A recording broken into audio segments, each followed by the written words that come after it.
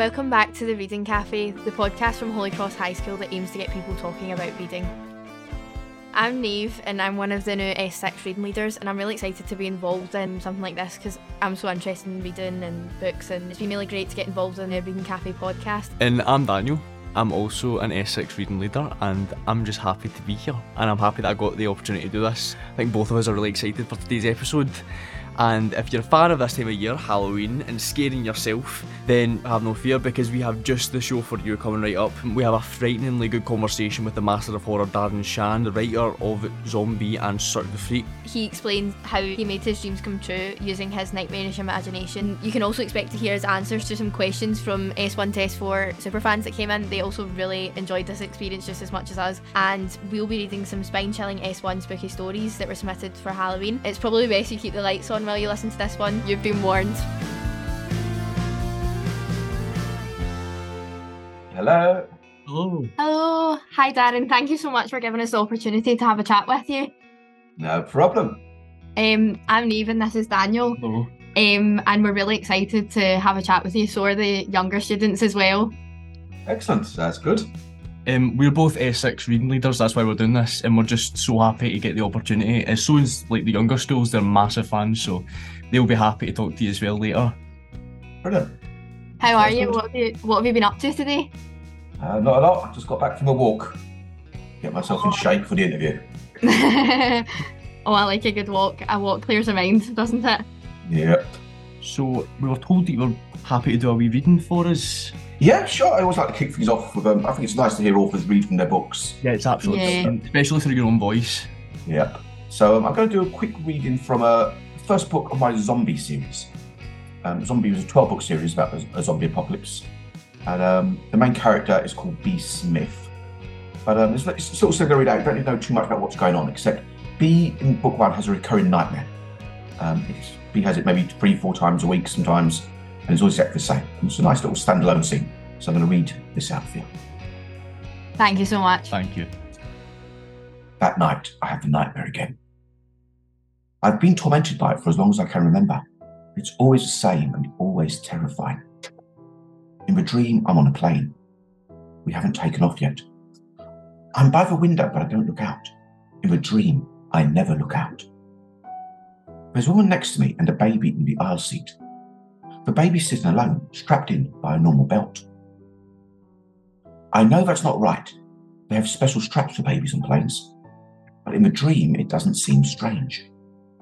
The woman is chatting to her child, making nonsense noises, trying to engage it. But the baby blanks her. It's staring straight ahead. I don't know if it's a boy or a girl. It's dressed completely in white. We taxi down the runway. The engine roars. The plane tears free of the ground and whines like a dying dog. I shake in my seat and my stomach clenches. Something bad is coming. I sense it in the air. The roar of a plane engine is always menacing, but this sounds worse. This sounds hungry. The woman next to me starts to cry. She sits there, sobbing, tears streaming down her cheeks. I stare at her, wanting to say something comforting, but struck dumb by fear of what's to come. Then, as it always does, the baby speaks. Don't cry, Mummy. Its voice is tinny, barely a whisper, but still it carries above the roar of the engine. Don't be frightened, Mummy. We're with you. We'll always be with you. The baby's head turns, but it's not looking at its weeping mother. It's looking at me. It has no pupils, just balls of white for eyes. You're yummy, Mummy, the baby whispers. And that should be funny, but it isn't, because your unnatural infant has a full set of teeth, all sharpened into fangs.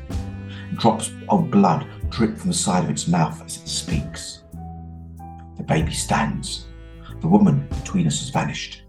The baby looks like a doll, not moving or breathing. White eyes, sharp teeth, blood. Don't be afraid, it says. Except its lips don't move. After a confused moment, I realise the voice came from the seat in front. I look ahead. There's another baby clinging to the top of the seat. I can see its face and its perfect tiny hands. It's the same clothes as the baby next to me, the same white eyes and sharp teeth, but there's no blood on this one's lips. Not yet. The baby in my row is in the seat next to me now. The top of its head doesn't quite reach my chin. It's leaning forwards. I should be able to knock it away with a single swipe of a hand, but I don't move. I can't. You have to die now, the baby says, and the word is echoed and whispered around the cabin. Die, die, die. I half rise and look over the top of the seats. There are babies everywhere, all standing, climbing the seats, looking at me, whispering, die. I glance back and there are more of the same. Scores of babies clambering over the seats, but calmly, smoothly, faces blank, eyes white, mouths open, teeth flashing. I cringe away from the monstrous babies and press against the window. I think I'm crying, but I can't be sure. The babies crawl over the seats, a tide of them, all looking exactly the same.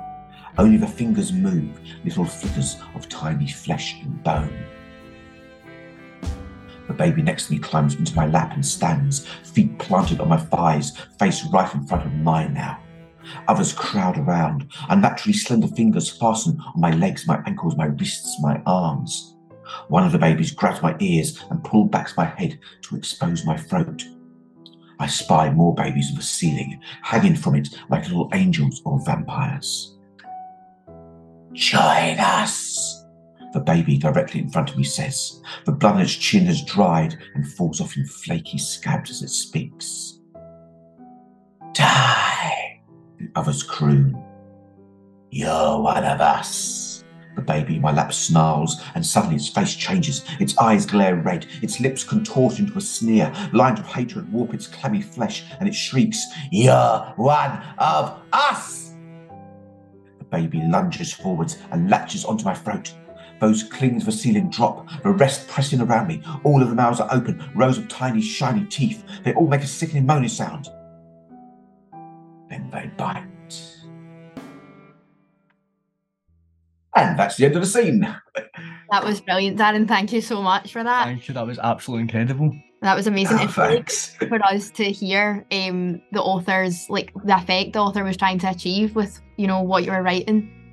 It was really great. Thanks, Thank you so much. I mean, you're I'm right. always a bit of a ham when I read my books out, but I think it's fun to bring a bit of life to the No, yeah, definitely. What made you realise you wanted to be an author, like, specifically for horror? Was there, like, a specific book or movie you watched as a child or, like, growing up that made you think, yeah, that's what I want to do? Not really. The love of horror was always there. I can remember when I was 5 or 6 years of age seeing a Dracula movie on telly and loving it. I loved scary stories. I loved catching, you know, old movies, hammer horror movies, for what they tended to be back then. Now, there was one movie and book in particular that a little bit further down the line did confirm my love of wanting to be in the world of horror. That was Salem's Lot. It was one of Stephen King's early books. And there was a TV series made of it, a 2-part TV film of it, made in the 1970s. And even though it was made for TV, it was absolutely terrifying. And I remember I caught the second half of the film one night. This was when I was about maybe 8, 9, 10 years of age. And it was one of the few films that would directly give me a nightmare, and I just loved it. And then a while after that, I spotted the book in a bookstore. I'd never heard of Stephen King back then. But I just saw it, and it had the picture from the TV show, and I asked them, can I buy this, please? You know, this was the end of the early 1980s, and back then parents said, yeah, sure, Stephen King for kids, yeah, no worries. And I went and read Salem's Lot, and absolutely loved it. And I think I would have gone into horror anyway, but that definitely was one of the books and films that confirmed this is the right path that I was on. That's really great that you, like, found such a passion in horror, because I think your books have really, like, increased accessibility for children to horror, because I feel like before it was kind of more like you kind of just had to jump straight in the deep end of, like, kind of like the really scary stuff. Well, exactly. Salem's Lot is not suitable for a 9 or 10-year-old. I wouldn't let my kids anywhere near it. But back then there was nothing written for children who loved horror. This was before even Goosebumps or point horror. So you ended up making that leap. If you loved horror as I did, you tended to get some anthology books which would have lots of old out of copyright stories, like the likes of H.P. Lovecraft and Poe, and they were great as well. But there was no sort of modern recent books being written, horror books for children or even teenagers. And so what I was trying to do with Cirque when I came to write it, I was in my mid-20s when I wrote Cirque, so I wasn't that far removed from when I was a child and a teenager. And I wanted to write something that was as easy and catchy to read as Goosebumps or Point Horror, but which also had all that darkness of Stephen King, because that's what I'd loved as a child. Even though it was written in a way which was inappropriate for 10-year-old me, I wanted something that would have fired me up as much as Salem's Lot, but which was also written in an appropriate way. And yes, Cirque was a result of that tinkering. Yeah, definitely. And I think you really have achieved that in your writing, because there's so many children who just, like, and even in our school, like the younger kids who just find such a love for horror because of, you know, your books. But that's music to my ears.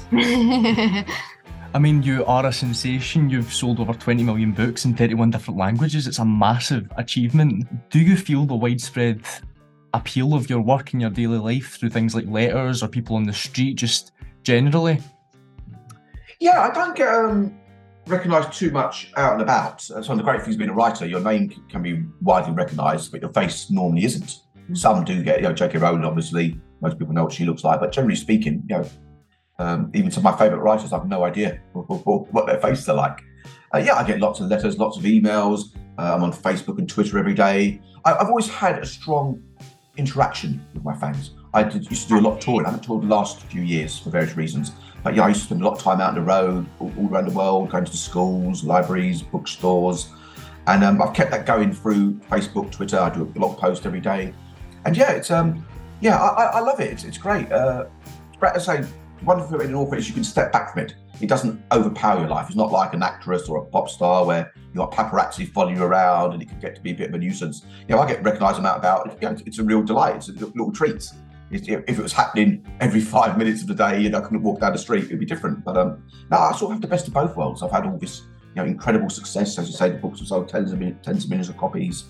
They changed my life. Cirque turned my life completely around.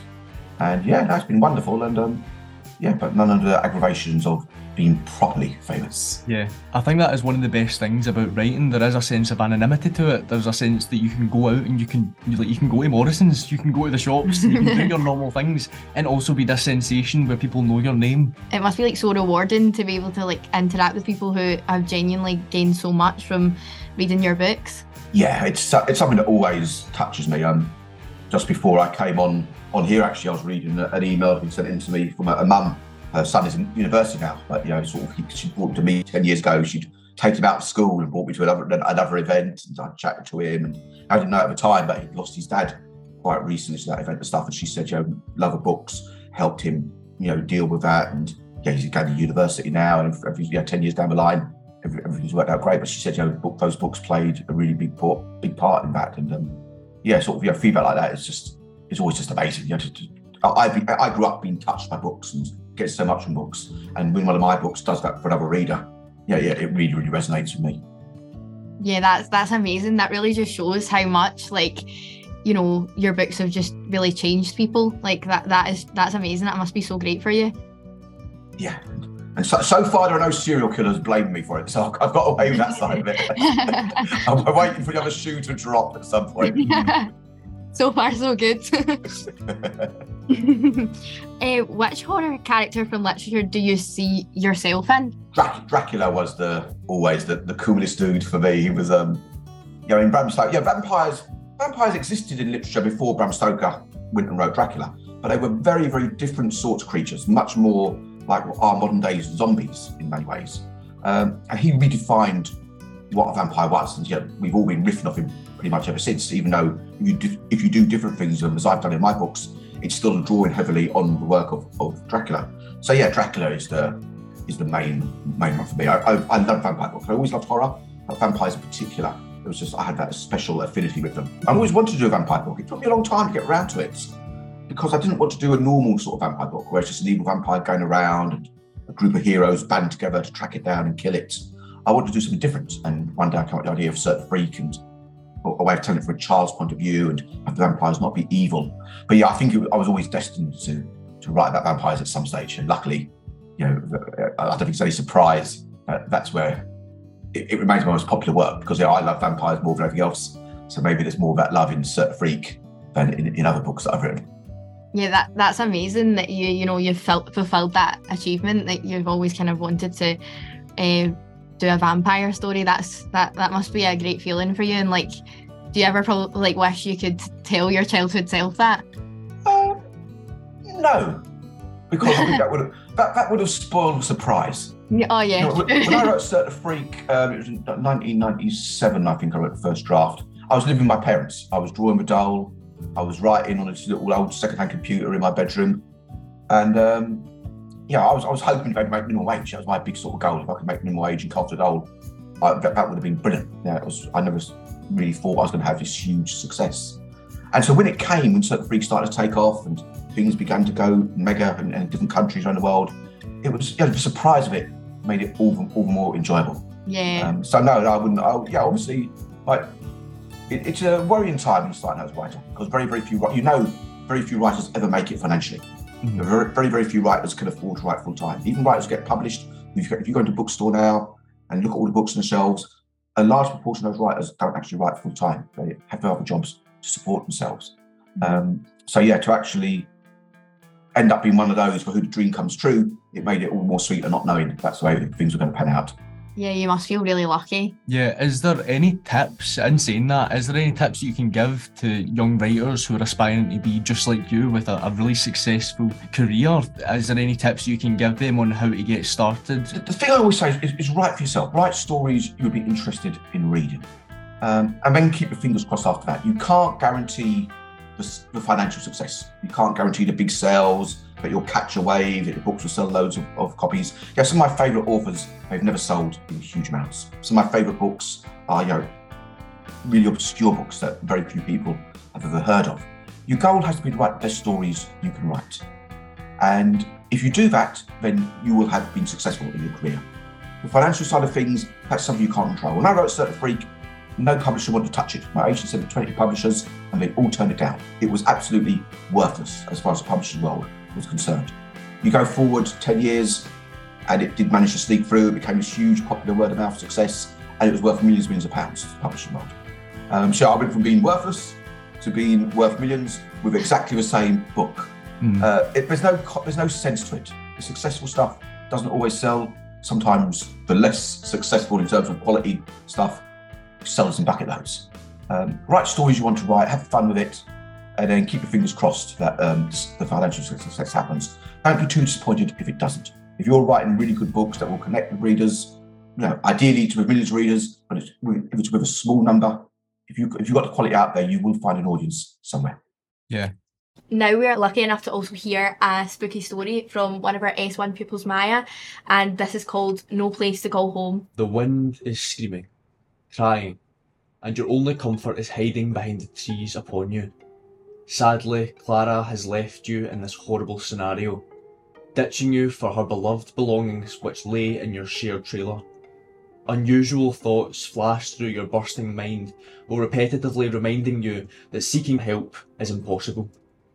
A sudden feeling of panic shivers through your fearful body, whilst a forceful wind grabs your back. Immediately, you run toward the trees, heading straight for the trailer. Every step feels life-threatening, as if a heavy boulder is following you from behind. Slamming the door forcefully, you can only hear your terrified breath, heavily sighing, pretty loudly. Shaking, you melt into the comfy chair, realising that it's all over. However, where is Clara?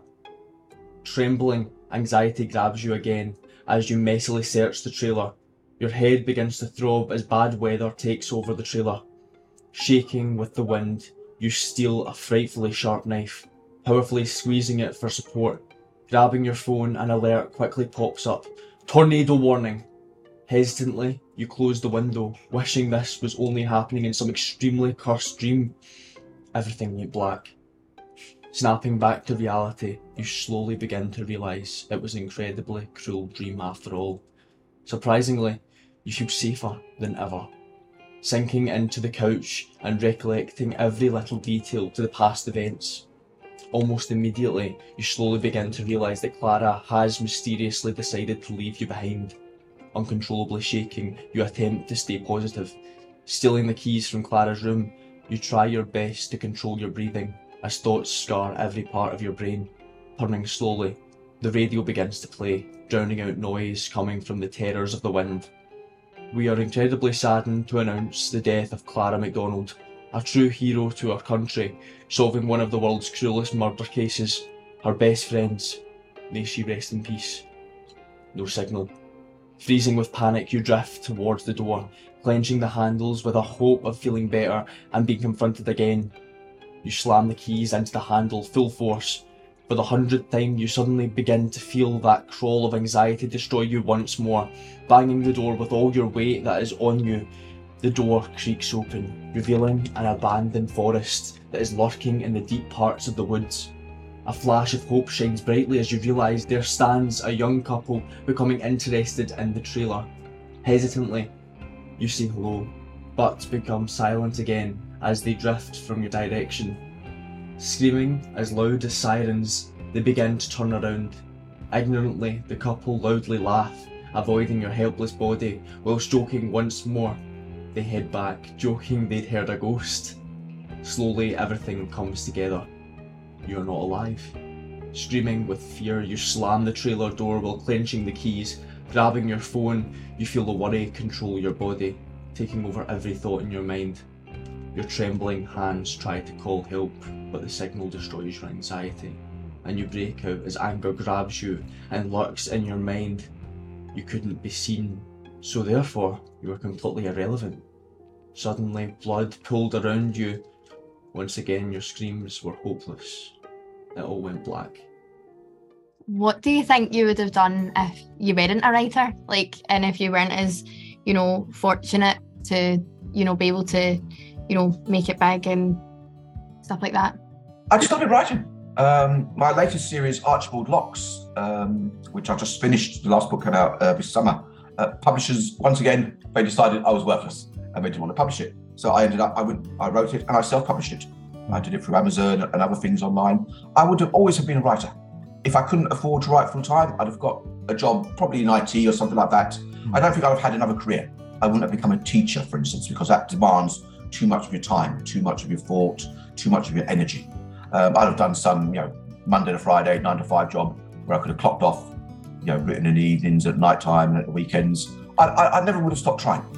I knew financial success wasn't everything. It's never meant that much to me. It's absolutely lovely that it's happened. I've got a nice house, I've got nice stuff, that's all great. But it was never what motivated me. It's never what I was chasing. I wanted to write stories that would grab readers and really shake them up. And I thought if I could get a few thousand readers, that would be brilliant. Maybe I'd get millions of readers. That's obviously great. But I would always have been writing. No matter what else I'd have done to pay the bills. That's amazing that you had that sort of determination to just keep on going. Determination or madness, depending on how your point of view. Your passion really shows through your writing. It's incredible, and the fact that you started off in adult fiction with your trilogy, The City, and then you moved into young adult fiction through Cirque. How did you manage to make that transition? Was it one that you saw coming? Was it like a random encounter where you just thought, this is a niche audience that hasn't been touched yet? No, I wasn't thinking in terms of market or anything. I assumed two things. One, I assumed I would always write for adults, and that would be my main sort of career as a writer. But I always enjoyed reading children's books. When I was at university, I did a year of children's literature, studying children's literature in English for a year. And so I'd always had it in the back of my mind that I wanted to try writing for a younger audience. But I knew very well at the time, which still holds true now, with very few exceptions, children's books don't make much money. People don't get into writing children's books to make cash because, apart from the few big ones, J.K. Rowling, Julia Donaldson, and so on, very, very few children's authors actually make very much. There's very little money in that end of the market. But it was something I wanted to do, just as I thought it was going to be a side project. I wanted to do it for fun. So I'd always had it. I was open to the idea of trying it at some point. Mm-hmm. And then one day I was sitting in a car. I had a couple of a young cousin who was asleep in the back seat. I'd forgotten to bring a book. I often babysit when my aunts, she had 5 kids, and I was the sort of like a big brother to them. And I'd often babysit them. If she'd go out shopping, I'd come along in the car and look after them. And he was sneaking back. I didn't have anything to read because I forgot to bring a book. I looked around and I found an old Goosebumps book. And Goosebumps wasn't there when I was a child. I was aware of it because they'd been very successful, but I never actually read them. And so I flicked through this book and I read a few chapters, and I quite enjoyed it. But I noticed 2 things. One, I would have loved Goosebumps as an 8, 9, 10-year-old.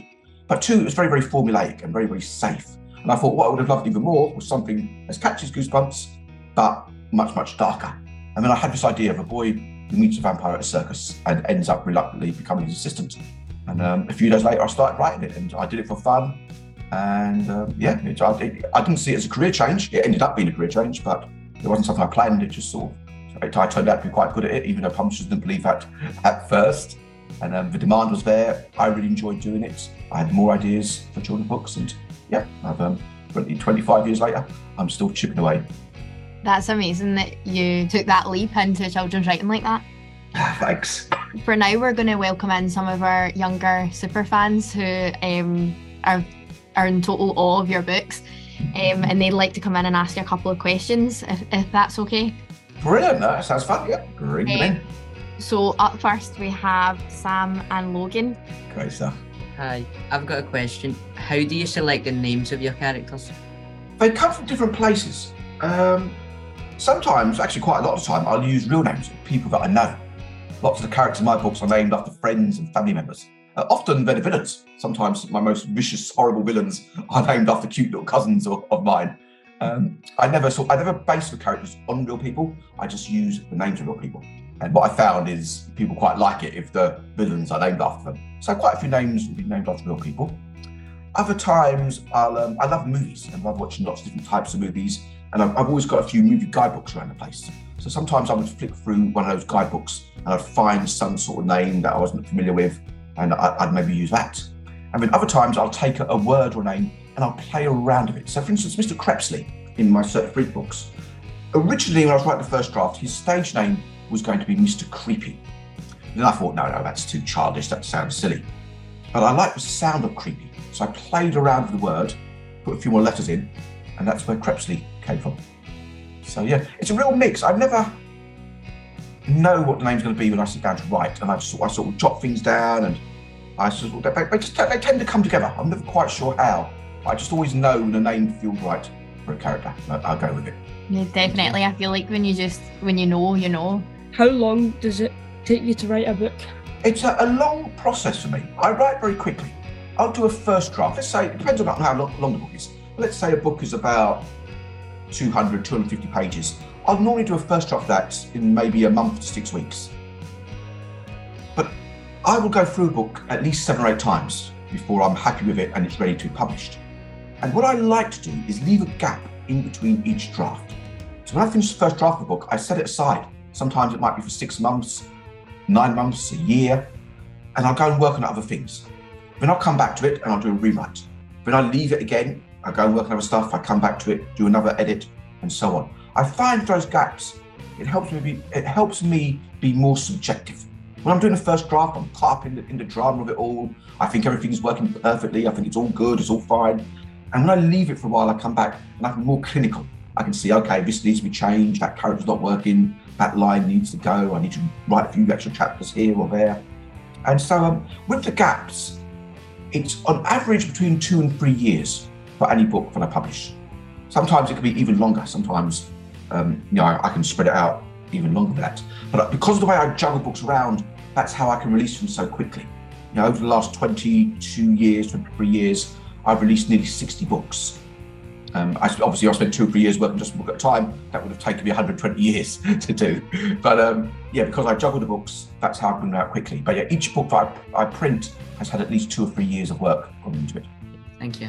Thank you. Thanks a lot, guys. Next, we're going to welcome in Sebi and Sean, who are going to ask you a couple of questions as well. Thank you so much, guys. Good stuff. See you guys. Okay, I'll go first. What does your family think about your writing? Great question. Yeah, they love it. I mean, it's hard when you're starting out because people who know you find it hard to imagine you as an author. They just think you're pretending. You're sitting in your room, you're not really doing anything. I never really showed my work to my family. I never liked the feedback of people that I knew because I just didn't think they could be really objective. I just preferred to take it to publishers and agents and editors. So I just think you get a more of a view that a reader will have. As, somebody knows you. My mum loves every book I've ever written, but I'm not going to rely on her to give an objective opinion. If she said a book was bad, I'd be concerned. So it's tricky. A lot of my family thought, they couldn't really believe I was going to make it. It's Darren, he'll stop pretending now and he'll go and get a proper job or something. But no, my mum and dad were always very, very supportive. They let me live with them and I wasn't making any money. We didn't ask for a load of rent or paying a lot for the bills and food and stuff. So they were very, very good to me. I was very, very fortunate to have that support. That's great. You had such a good support system. And it was lucky. I mean, it made it a bit easier. I didn't have to go out then, and I was able to sort of, not work for a few years while I was getting going, and I was drawing the dough, but they helped support me, so I had a nice place to live rather than some rat-infested flat in the middle of Limerick. Yeah. Well, my question is, what was your favourite childhood book? Well, it will sound a bit odd. A lot of people, because I'm so famous for my horror work, even though I've written different types of books, horror is what I'm best known for. There is this sort of assumption, I think, among a lot of people, that all I ever read was horror. And that's not actually the case.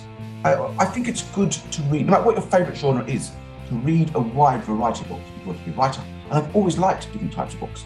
And my favourite book when I was growing up, and it's still one of my favourite children's books, was The Secret Garden by Frances Hodgson Burnett. Just written, I think, about 100 years ago now, maybe a bit more. And it's actually had a big impact on me.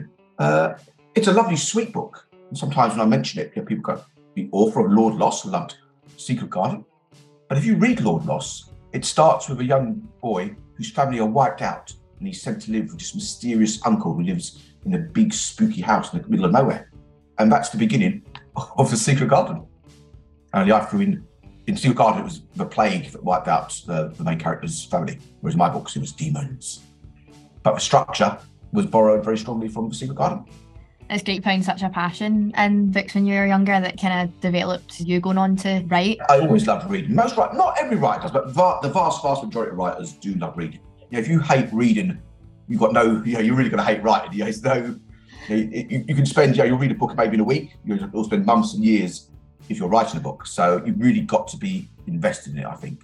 And so there are very few writers I've met who didn't enjoy reading. Some came to it later. Some, they might not have read as children and they discovered a love of writing later on in life. But I think if you don't have that love of writing, you're in the wrong job if you want to be a writer. No, definitely. I think it takes a lot of commitment. Absolutely. Yeah. Thank you so much, guys, for your questions. See ya. Next, we have Abby and Imogen, who are going to come in and ask you a couple of questions as well. Hello. Just go ahead and ask Darren his question whenever you're ready. Okay. Do you hear from your readers much, and what kind of things did they say? I do. I'm very active on social media. I did my own website years ago, over 20 years ago, and I still get some emails through about it, but mostly these days it's on Facebook and Twitter. I'd connect with people. I still get the occasional letter, but that has dropped quite a lot as social media has come to the fore over the last 10 years in particular, I think. And it's wonderful. Usually it's positive feedback.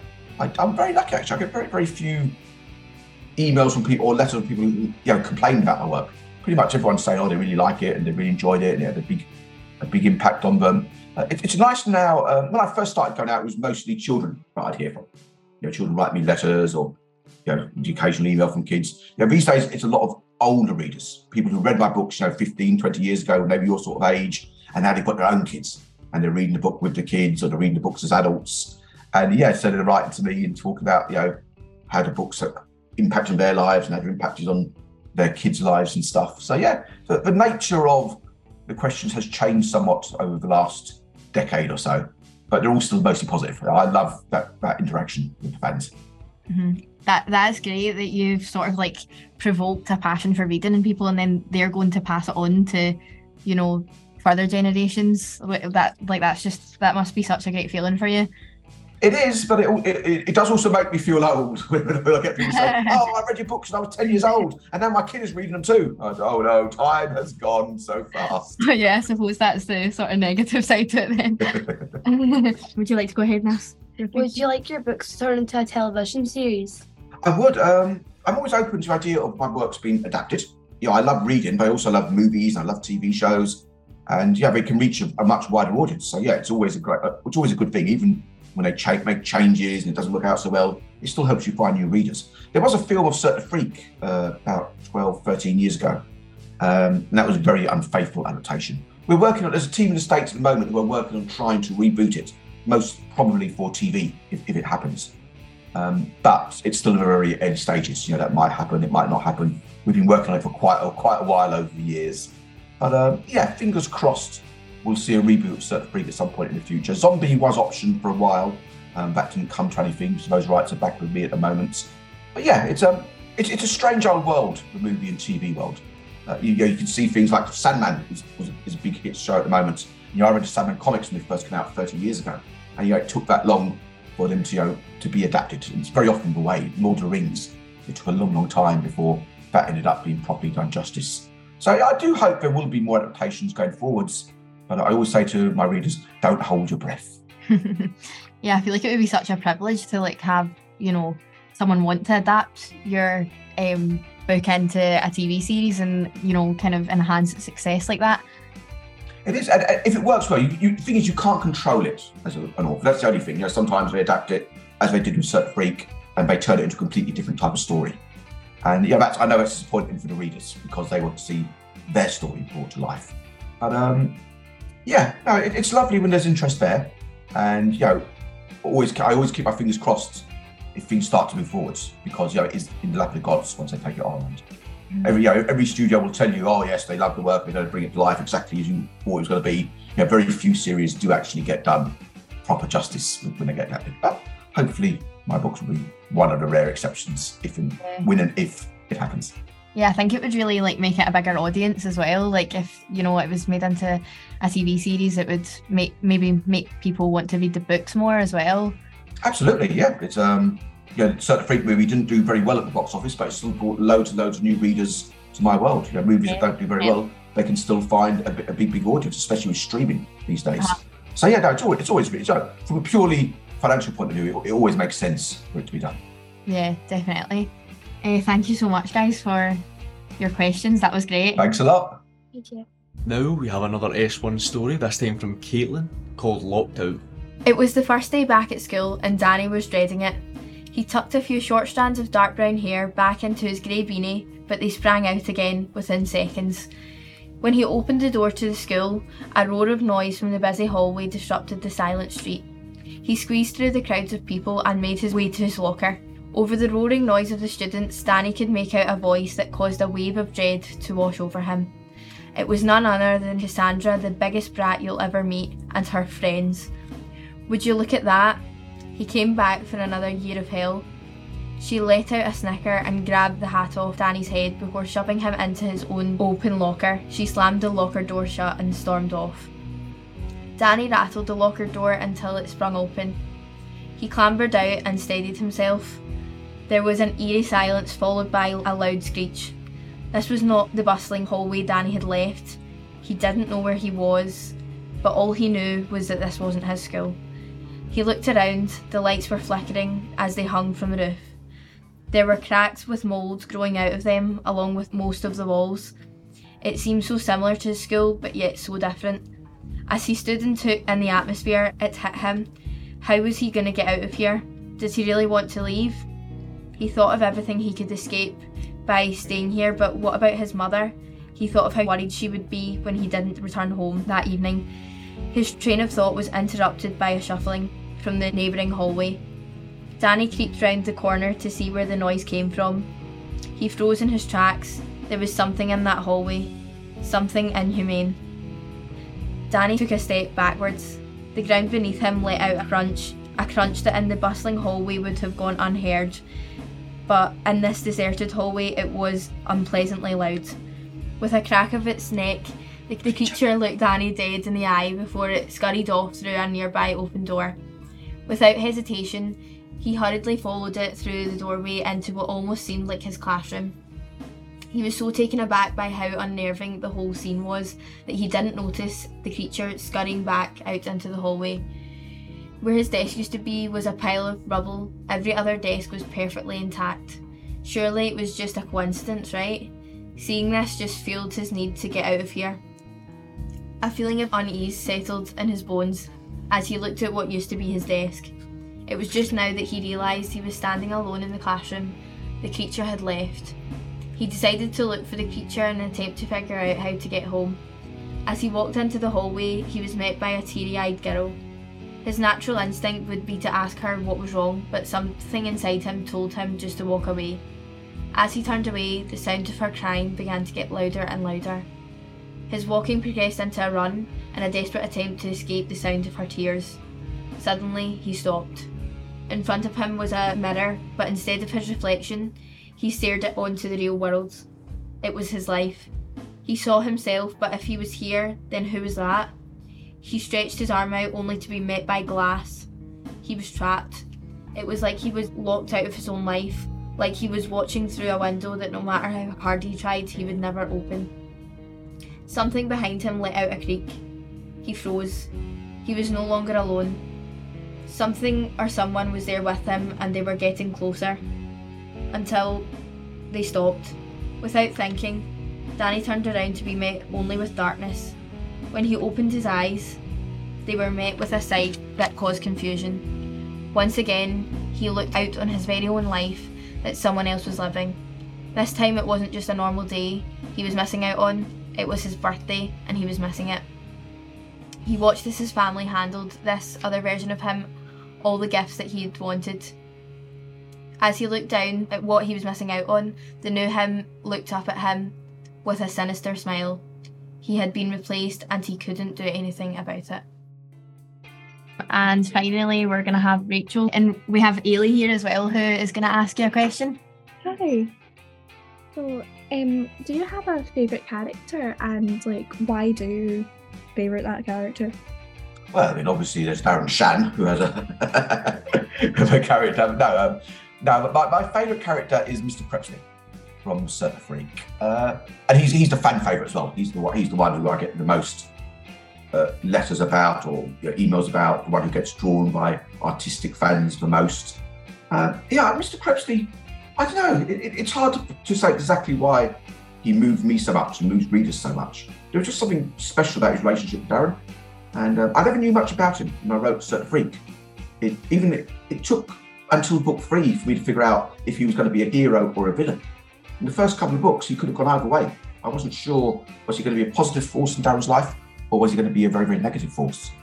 And it wasn't really until after I finished the saga of Darren Shan, I went back some years later and wrote a 4-book series called The Saga of Lord Crepsley, which explores his life from when he was a child 200 years ago to the point where he met Darren. And it was only when I wrote those books that I finally got a real handle on him and understood him properly. Until then, he was always a sort of a mystery to me. And Mr. Crepsley is definitely my favourite character. Do you have a favourite book that you've written?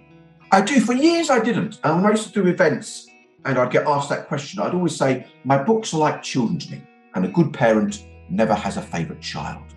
But I think we all know that parents really do have favourites in those cases. And I did write a book which does mean more to me than the others. It's actually a one-off book I released, it's quite a long time now, over 10, 12 years ago, called The Thin Executioner. It's a standalone fantasy book. It's quite different to my other books. It's set in this fantasy world that I created just for the story.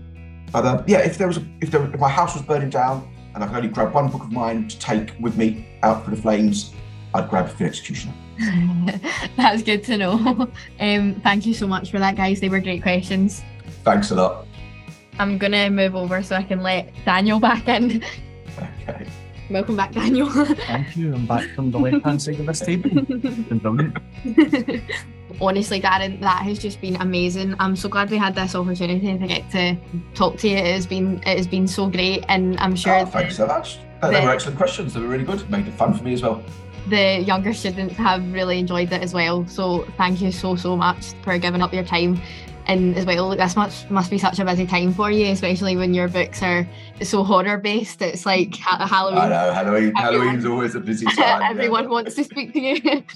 So yeah, honestly, it really means a lot. Thank you. Yeah, thank you. Honestly, I think that For the two of us, and also for the younger school, this has just been a great experience, and it's been great to talk to you. And it's officially the start of spooky season. Yeah. Excellent. That's wonderful. Thank you so much. Thanks for going through. I'm glad Thank you so much. acknowledge your work, so always worried about that. I hope you all have a great Halloween. I look forward to seeing this when it's online, and I'll spread it around to my followers as best I can. Thank you so much. Enjoy the rest of your day, Darren. Thank you. Thanks, guys. Take care.